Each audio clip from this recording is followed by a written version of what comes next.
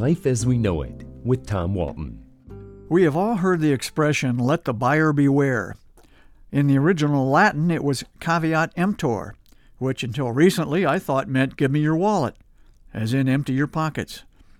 I was reminded recently that a buyer who is not wary can sometimes fall victim to a scam, or if not a scam, at least a misrepresentation. In the process, it's easy to lose a tidy sum of money.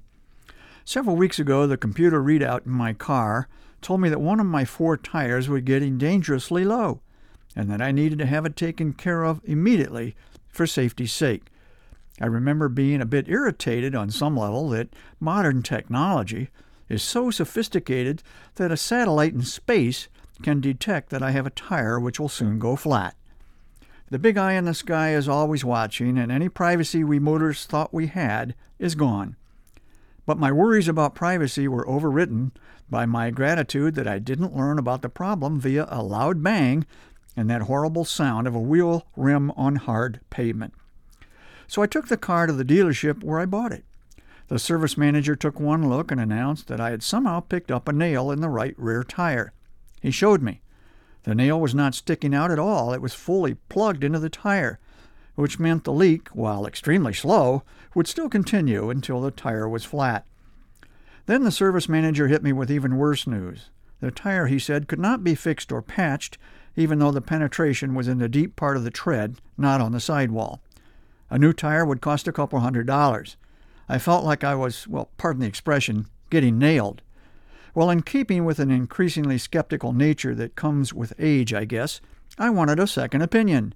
After all 4 of my tires still have a lot of tread life left on them, so I took the car to a tire shop in town, showed the guy the nail, and asked if the tire was truly unfixable. Not at all, he said. It's an easy patch from the inside.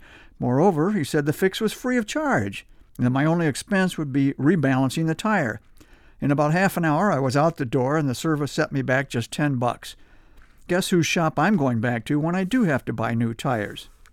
Not many retail transactions ended as well as that one did, and I could not have been more satisfied with the service the tire shop provided. But the experience made me ponder how close I had come to simply accepting my bad luck, purchasing a new tire, and blowing this month's grocery money on it. Unfortunately, I also pondered how many times in the past I did exactly that, simply accepting the first estimate on a repair or service and moving on.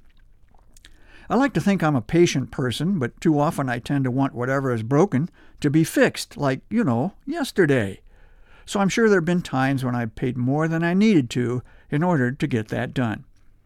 By refusing to buy a new tire and by shopping around to see if my old one was repairable, I saved a couple $100 and inched a little closer to balancing the personal ledger of my life. But I suspect I still have a long way to go to get there. Life is like that, as we are reminded in the chronic gambler's prayer. Lord, let me break even today. I sure could use the money. Life as We Know It is written and hosted by Tom Walton and is a production of WGTE Public Media.